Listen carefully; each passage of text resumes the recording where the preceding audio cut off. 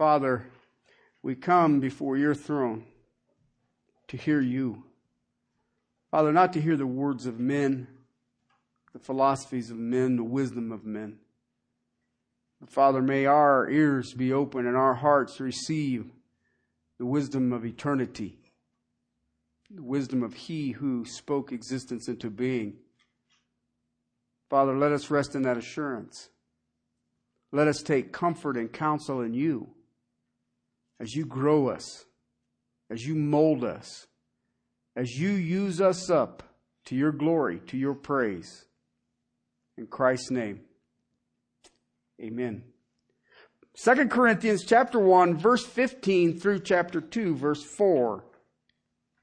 In this confidence, I intended at first to come to you so that you might twice receive a blessing. That is, to pass your way into Macedonia and again from Macedonia to come to you and by you to be helped on my journey to Judea. Therefore, I was not vacillated when I intended to do this, was I? Or what I purpose, do I purpose according to the flesh, so that with me there will be yes, yes, and no, no at the same time? But as God is faithful, our word to you is not yes and no. For the Son of God, Christ Jesus, who was preached among you by us, by me, and Silvanus, and Timothy, was not yes and no, but yes in Him. For as many are the promises of God, in Him they are yes. Therefore, also through Him is our amen, to the glory of God through us. Now He who establishes us with you in Christ and anointed us is God, who also sealed us and gave us the Spirit in our hearts as a pledge. But I call God as a witness to my soul that to spare you I did not come again to Corinth. Not that we lord it over your faith, but we are workers with you for your joy. For in your faith you are standing firm. But I determined this for my own sake, that I would not come to you in sorrow again. For if I cause you sorrow, who then makes me glad but the one whom I made sorrowful? This is the very thing I wrote you, so that when I came, I would not have sorrow from those who ought to make me rejoice. Having confidence in you with all of my joy would be the joy of you all. For out of much affliction and anguish of heart, I wrote to you with many tears, not so that you would be made sorrowful, but that you might know the love which I have especially for you. This text is known as a narrative. It's just explaining some things. It's not a doctrinal text. It's not even something that you would just jump through and say this is an allegory. It's not something that you would jump on and I was sharing with this in our Sunday school class. Narratives are just, let me tell you what's going on.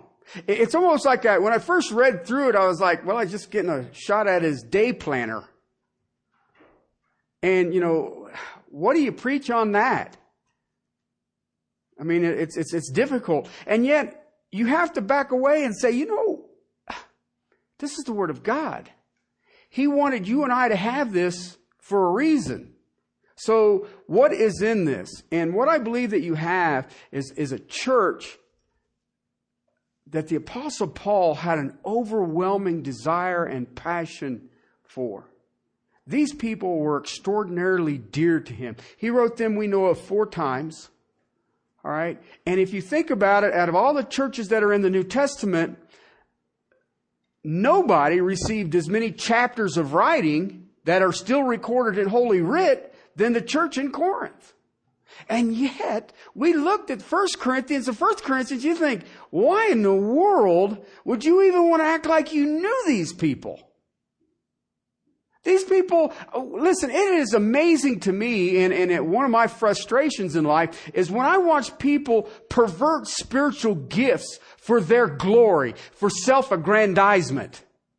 And yet that's what this church was doing. They had turned the Lord's table into a time of drunkenness. Now, I'm not a great theologian, but I'm thinking that wouldn't be too pleasing. Especially if you had poured yourself into these souls. And then to have them attack you. And we read it in the first letter. You're not even a church had I not been there. Did I not bring you the gospel? Did it not change your heart? Did you not see the fruit of the word of the Lord? And why would you so quickly turn from it? And it's the basic same thing that you and I see today. The culture is having a greater impact on the church than the church having an impact on the culture. And there's many reasons for this. But I think that the greatest reason that I see is when we stray from the Word of God. All right? And we start using philosophies, methodologies, or systems. And I see this on a regular basis. And I want to deal with this one a little bit, because there are times that I think people think that all I like to do is just confront error. And you know what? I'll be honest with you. I don't like doing it. It isn't a joy for me. I don't take great pleasure in it. All right. And I don't usually run around banging on people saying, repent and turn, it's heresy. Okay. Now then, if a leader, a church leader, states something that is not biblical, I will confront that. I will. All right. And a lot of what I do is dealing with church leaders. And, and my confrontation has changed. Instead of saying, gosh, that's stupid, I usually say, and where is that in the Bible? Okay? So I've grown a little bit. What you see in this text is what I call God's pastor. Why? This is looking at the heart of God's man. But I want you to think about something here. Because see, sometimes it's like 1 Timothy. Most people call 1 Timothy a pastoral epistle. Okay? Now, I understand why we do that. The problem is that statement does not show up in that letter. It's not in there. All right? So what happens is if you give a person an excuse, they're going to use it. I don't read 1 Timothy because it's a pastoral epistle, and I'm not a pastoral. Okay? So I don't need that epistle. Okay? And you just sit there and you go, wait. Have you read the letter? No. Why? I'm not a pastoral. All right. And so we will use this. What I don't want you guys to think of is that, in 2 Corinthians chapter 1, verse 15 through chapter 2, verse 4 really doesn't apply to me because I'm not a pastor nor am I a church planner. Okay. The truth of the matter is, this should be the heart of every Christian. If you are in the ministry, then this should be your heart. This should be out there. Okay, now listen, if you're not in the ministry, the only reason you can't be in the ministry is if you're not saved. So you're running out of options here, aren't you? Well, if I'm saved, then I must be in the ministry. And if I'm in the ministry, then I probably ought to look at this as, how do I look? Because see, it's easy to say, all right, we're going to go through this. Is Terry loyal? Okay, is Terry honest? Is Terry reliable? Is Terry authentic? Do you think he is sensitive? And everybody goes, he didn't even know what that word is. Is he pure or is he loving? Okay, and all I'm going to do is smile at you and say, well, how about you?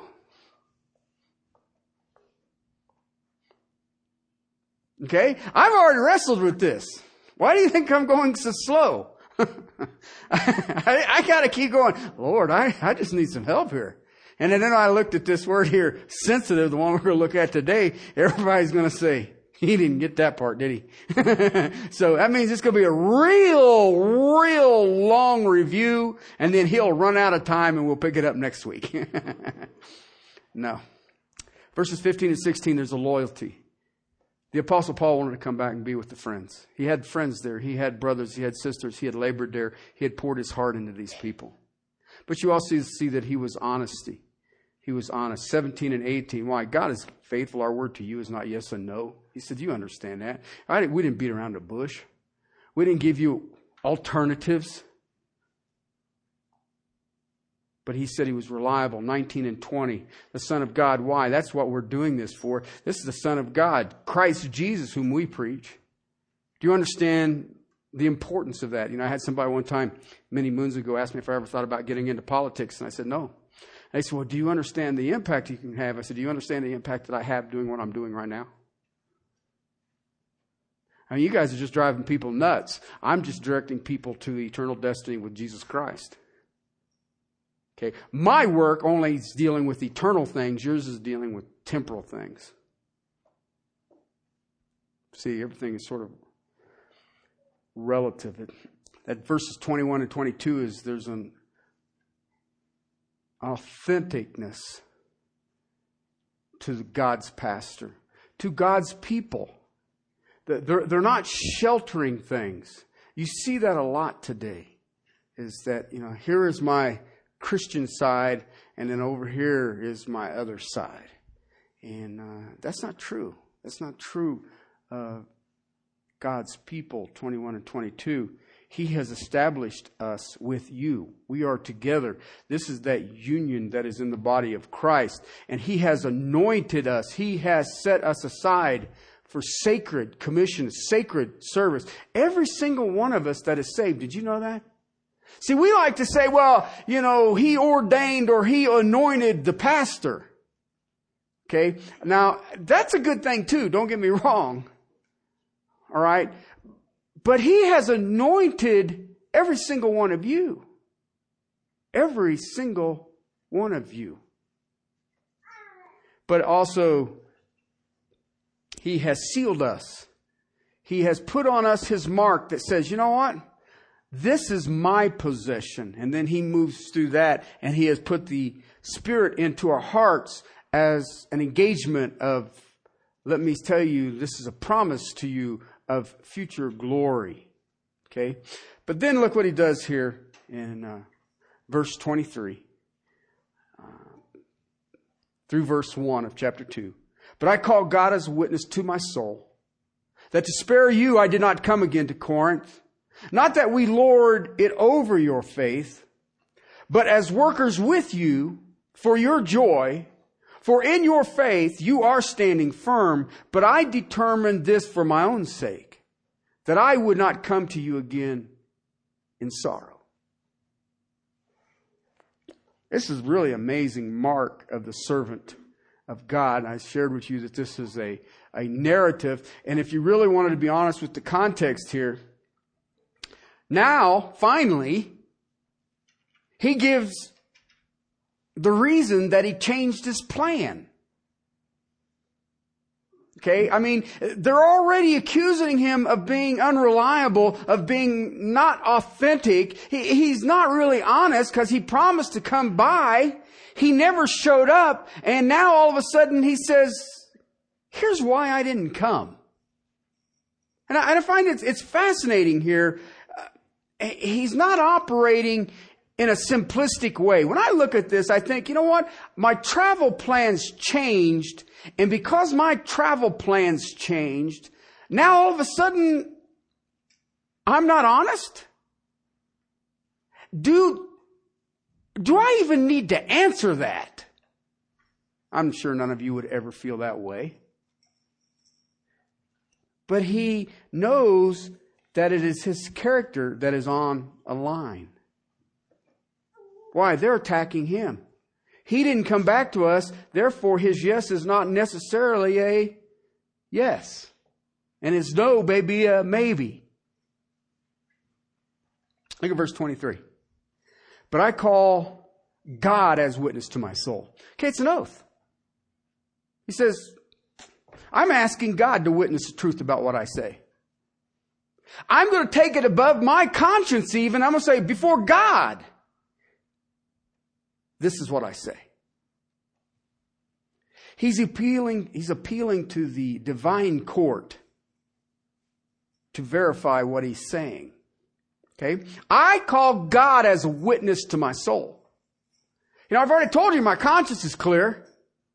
It's with sincerity and holiness that I stand with my conscience. But he says, I call God. Here's why I didn't come back. All right? Did you read why? To spare you.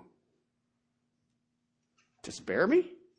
I didn't come back. I held back to spare you. And if I'm lying, then let God judge me. That's a fascinating term. Don't you think that's fascinating? I thought it was amazing. I didn't come because I wanted to spare you.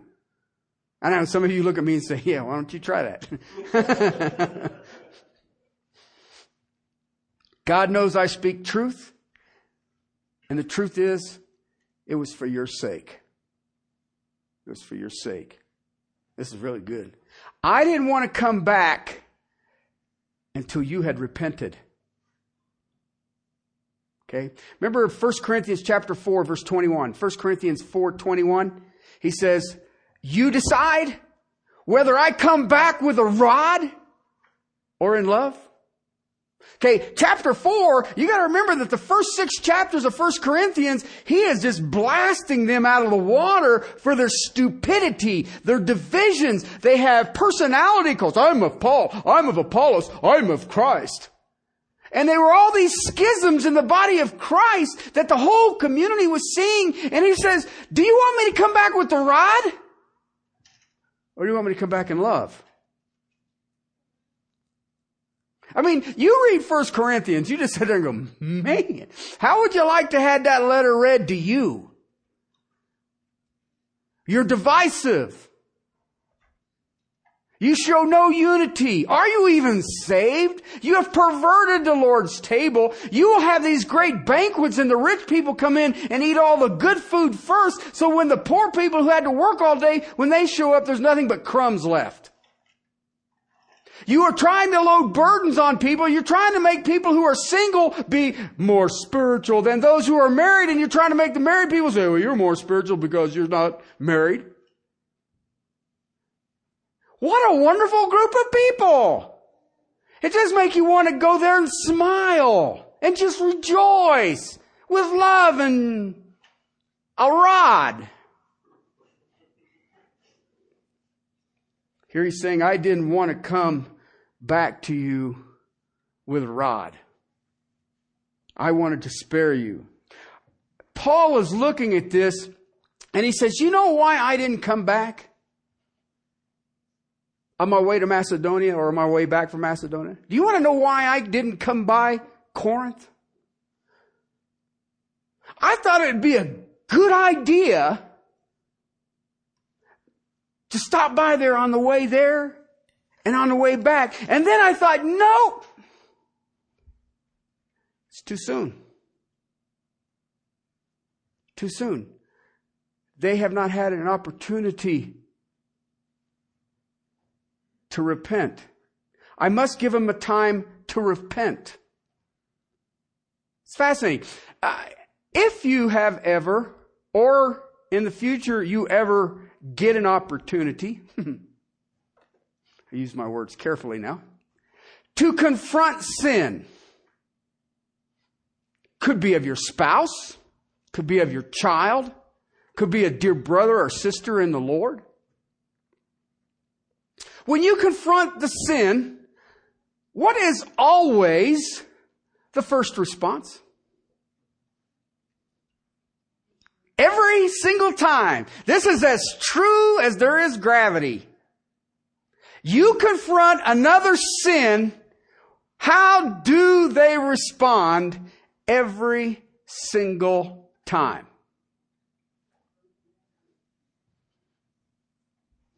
with love and compassion and tenderness and great joy that you so love me so much to point out my fallen state, my meagerness, and I appreciate you immensely. No, they don't. They want to tear your head off. Guaranteed. Crucify him! I don't care who you are. You could even have that woman that you've been married to all them years. Dear, I believe that what that is sin. Pow! No, that was sin. Okay?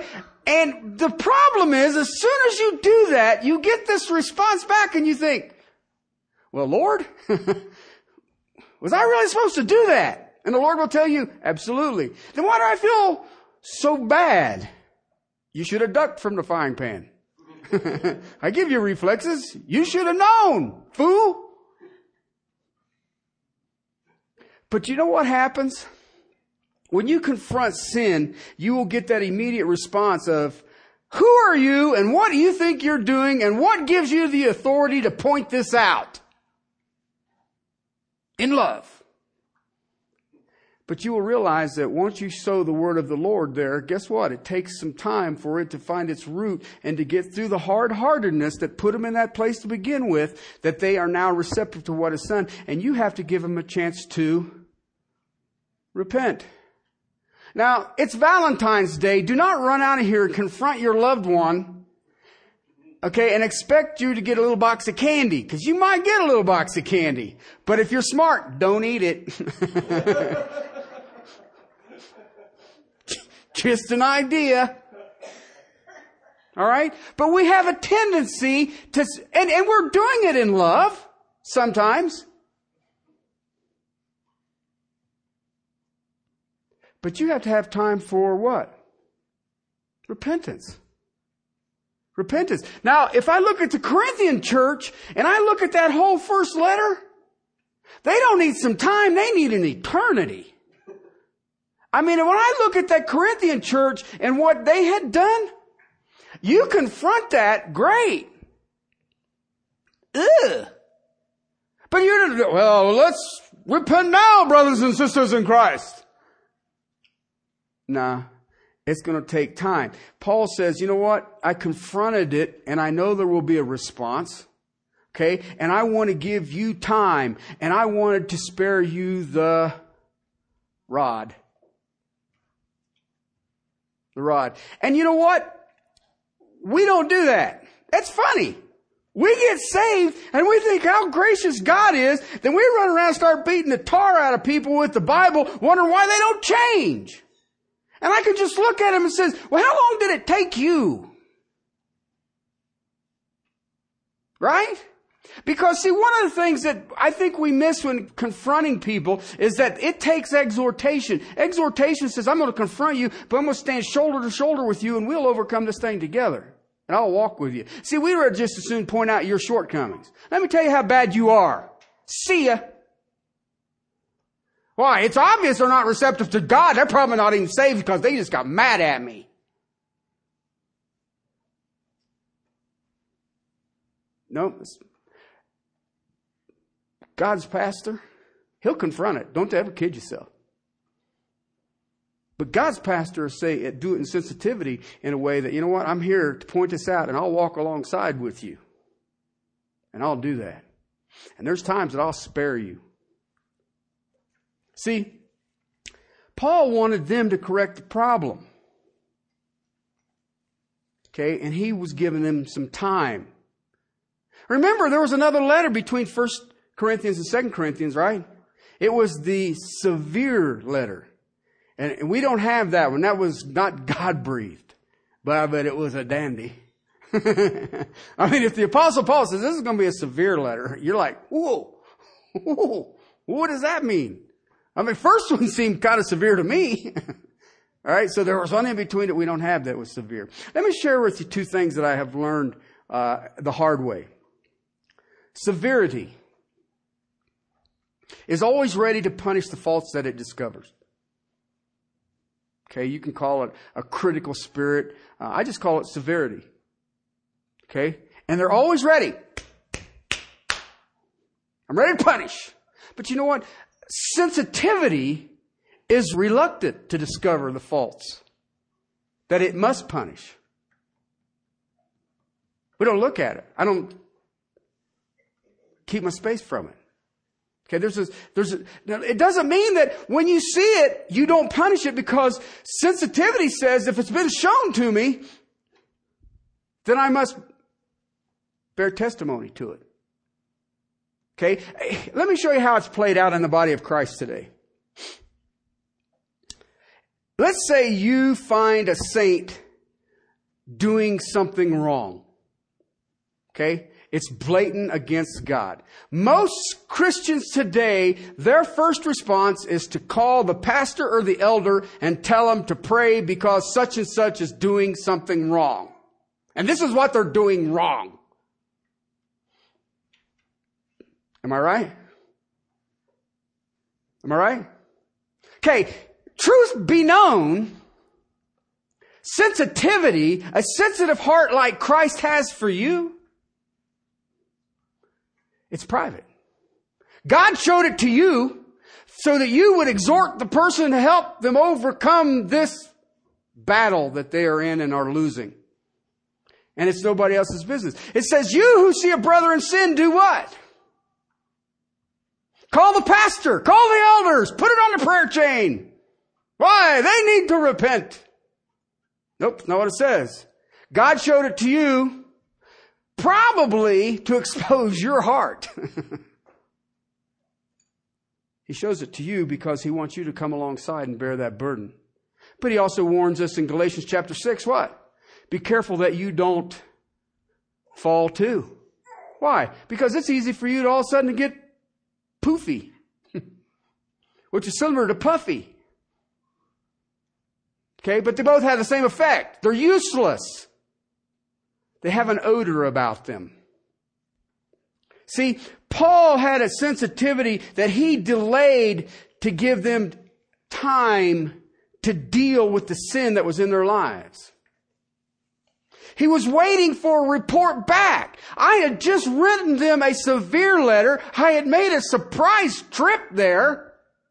And it just really wasn't going anywhere. And you know what? Titus had taken a letter, the severe letter, and he was waiting for Titus's response. And he was waiting for that response before he did anything. And you will see in chapter 7 of this letter that he gets to report. It was a good report, and he was thrilled about it. And you will later see that he goes and spends the winter with them. He says, I didn't come because I wanted to spare you the rod. Verse 24, let me show you this. Not that we lord it over your faith, but we are workers with you for your joy. Stop right there. That's an amazing thing that he says here. This is the humility. He says, I'm not lording this over you. I came with the rod wielding in my own will. That's why we don't have that severe letter. He says, I don't have that power. Why? We are just workers with you. I am with you. I'm not above you. Who's the head of the church? Christ is. I'm not him. I know, you guys, we know that. All right? Why? We work together. We are established in Christ together. Paul is telling you and I this. Why? Now look at what he says. We are workers for what?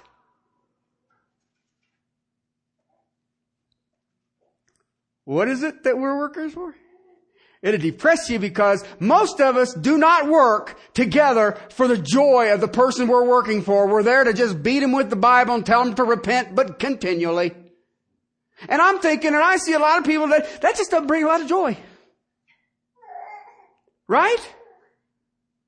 We like to say, well, I tell you what, I never seen anything like it. Unappreciative, prideful, arrogant. I just don't even understand it. They don't care about Jesus Christ, and they just need to repent. If they don't repent, I just don't know what's going on. And you wonder why they all walk around like this. Why? How many times have you ever walked with a brother or sister and the whole purpose there was for their joy? Fascinating thought. I think it's a fascinating thought. We're not here to lord it over your faith. See, it's like people will call, do you guys practice church discipline? That's the first question I get asked sometimes. They want to know about your church. Do you practice church discipline? Just the people who call and ask. I have had to do that, to exercise discipline on somebody. Okay? And let me tell you something. I can't think about anything worse to do in life than that in my entire life. Okay? Because it started out that they got their hand caught in a cookie jar, and I caught them. All right, let's sit down, let's talk about this. This isn't, all right, okay, and all the rest of it. And, I'm going to change. And on they go, and finally you have to say, see ya. But see, what happens is when we discipline somebody and you set them outside the church, you know what that means, right? Well, yeah, I do actually. Do you understand what that means? Do you understand that discipline is for one purpose and one purpose only? To restore a person? We think, well, let's just take them out and shoot them. And that ain't what it's for. I want your relationship with your Redeemer to be so that all it does is bring us all joy. That's a fascinating thought. I thought we were supposed to take them out and shoot them. Some believe that we are. I know so many who believe that their responsibility is to walk around with God's holy word like a big old hammer and just beat the stew out of whoever they find. I don't think so. He's wearing a beard. He's not wearing a suit. How can he be a man of God? And how that must break Christ's heart. Because let's be realistic with each other this morning. How long suffering has Christ been with you?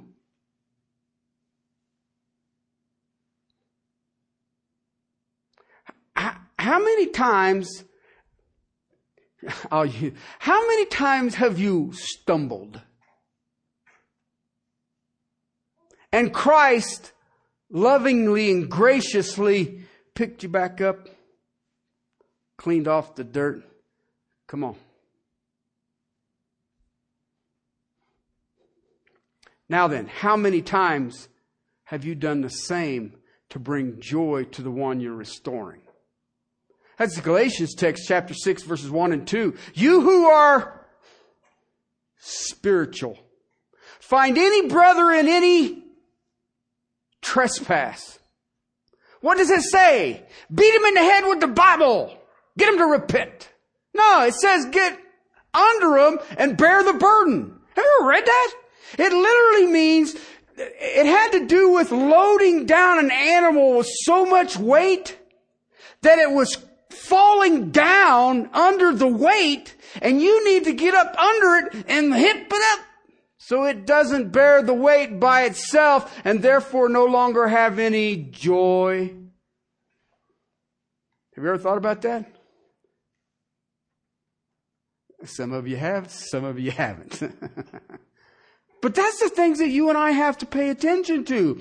Paul says, I didn't come because I didn't want to do that. I didn't want to beat you with a rod. We're just workers. We're with you. We just try to come alongside and try to keep you holy so that you'll have the same joy in your relationship with Jesus Christ that we're having. Do we understand that?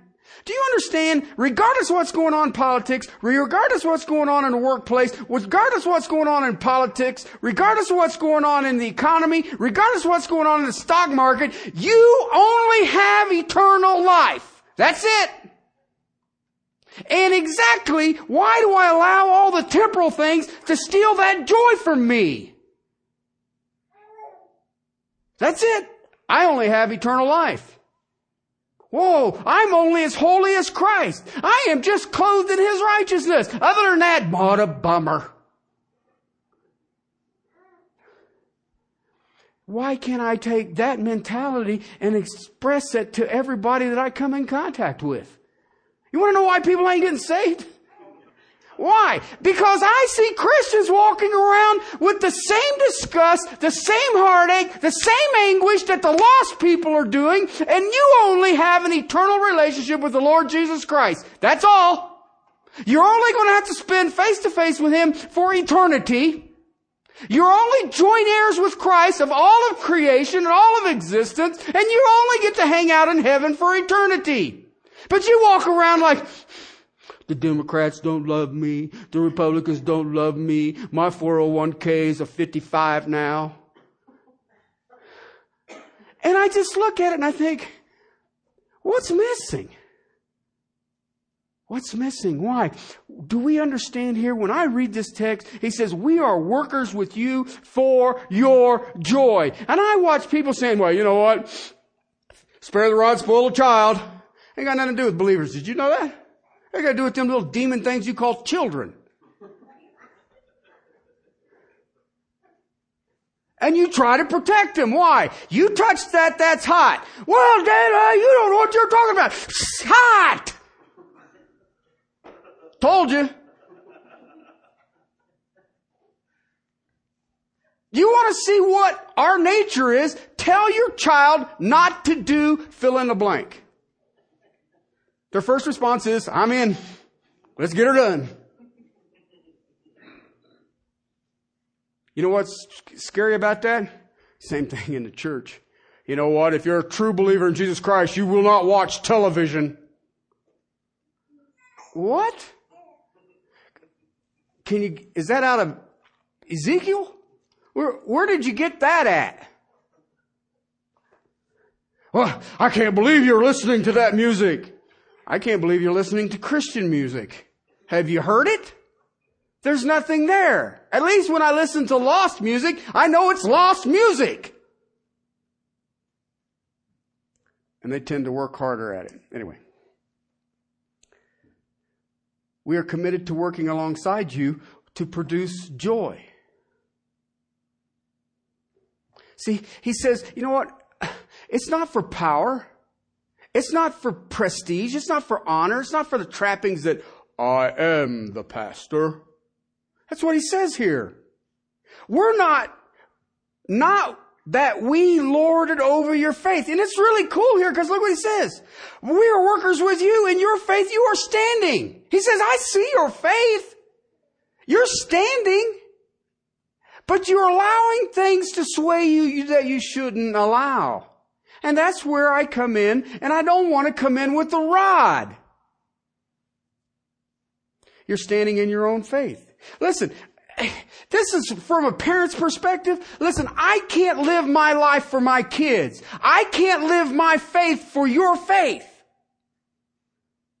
All right? And yet I watch people who seem to think that that's what we're here for. Well, I know you're a man of faith. Everybody I've ever met in my life is a person of faith.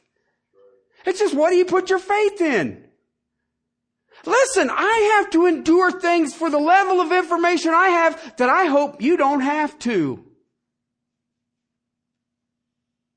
Okay? But you know what's really cool about it? You're going to have to endure things at the level of your faith that I hope I don't have to. And then we're both going to walk together. We're going to share in the victory of Jesus Christ in our lives. And we are going to be joyful people rejoicing in what God has done. Instead of me running around saying, quit that, repent. What's the matter with you? And I watch people who do that. I just can't believe it. You need to read this version of the Bible. You know what? Read it. I don't care what version you read. Well, but what about all them saying, you know what? Just read it. I mean, I start winning when you read the Bible. You're standing in your own faith. I can't have your faith for you. I can't have it for my kids. I can't have it for my wife. I can't have it for the saints that God has blessed me with their presence. It's impossible. And the Apostle Paul is saying that very same thing here. You rise and fall on the basis of your own. I mean, later in this letter, he'll even tell you, if you're not sure about your faith, examine yourself, see if you are of the faith. It doesn't say me examine you. You know, I need to sit down. I'm thinking pretty sure that you're not saved. Why? Because they didn't turn as quickly as you were? Oh, were you quick? When God pointed out your shortcoming, you just fixed that. Every time I listen to him preach, I feel convicted, so I'm leaving. And that's my fault? That's my fault. Well, it is. You need to be more gracious. I'm working on sensitive. Give me a break here. I can't have your faith. It must be yours. So, you know what I've learned? The hard way. Some of you will testify to this. I might as well step back and give you time to be who you are instead of who I think you should be.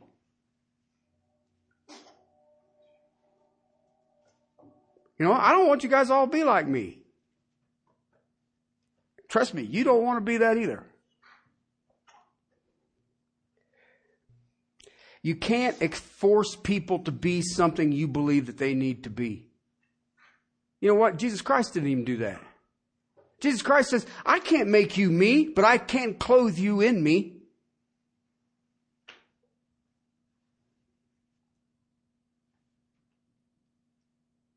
If you're really honest with yourself, you'll realize you can't hammer on people and expect them to be something either.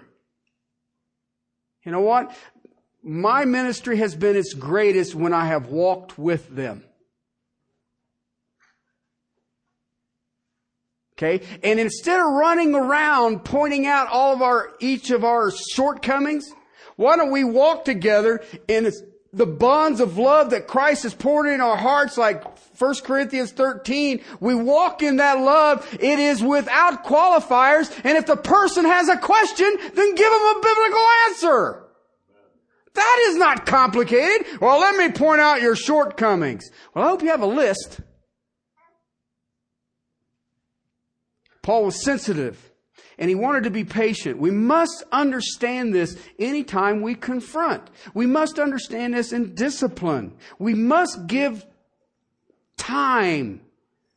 How patient has God been with you? Then walk as he walked. Look what he says. Verse 1. I determined this for my own sake. I like this. I didn't want to have another sad meeting. There are people who walk around and they think the only thing I do is run around and confront sin all the time. And you know what? I have witnesses that are here in this room today that says he don't like doing it. And he will do everything in his power to avoid it. I don't like doing it. But if I sit with a room full of pastors, a room full of church leaders, and somebody says something that either steals the glory of God or touches the glory of God or is not in God's purpose, I am going to say something. Why? You're dealing with the eternal destiny of souls. Do not deceive them. Cut it straight. Period. Okay? If they reject it, they reject it. I didn't want to have this sad meeting. I didn't want to have pain all over again. I didn't want the anguish again. I don't want to do this again. I don't want the sorrow again. So I didn't come back again until I got a report. I don't want to go through it. He was tired of having confrontations with the body of Christ. He stand up in a synagogue and say, Jesus Christ is Messiah, and they try to kill him. Now he's in the church confronting sin, and what are they doing? He's just a liar. Sign me up for that job? No, he doesn't want that. He said, I'm tired of these severe letters. I am tired of these harsh meetings. I'm an helper. I'm not an authoritarian.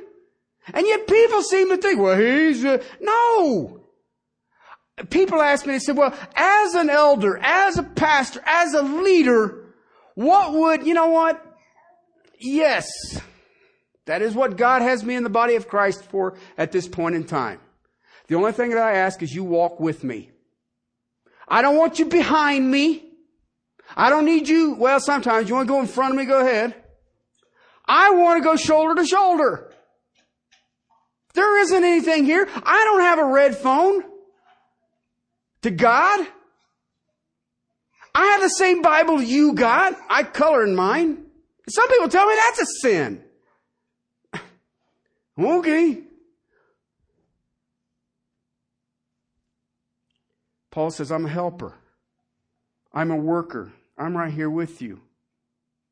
Your faith, you stand in. My faith, I stand in. Oh, can we stand together?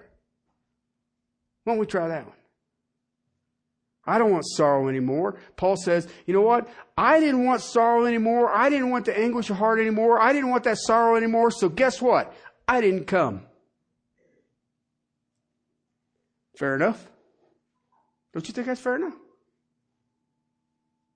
I mean, now listen, I want you to think about this because, see, it's easy for us to say, well, this is the pastor and this is the congregation, this is the pastor, this is the congregation. But let me ask you a question. Are there any Christians that you would prefer not to be around?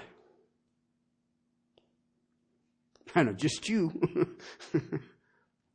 Have you ever run into any of those Christians that just, ugh? Have you? Listen, in my life, as what I do is part of the problem. The other part of the problem is, well, there are people who actually, every time I get around them, I feel like they're just waiting. Say something. Do something. Let's see if he picks his nose.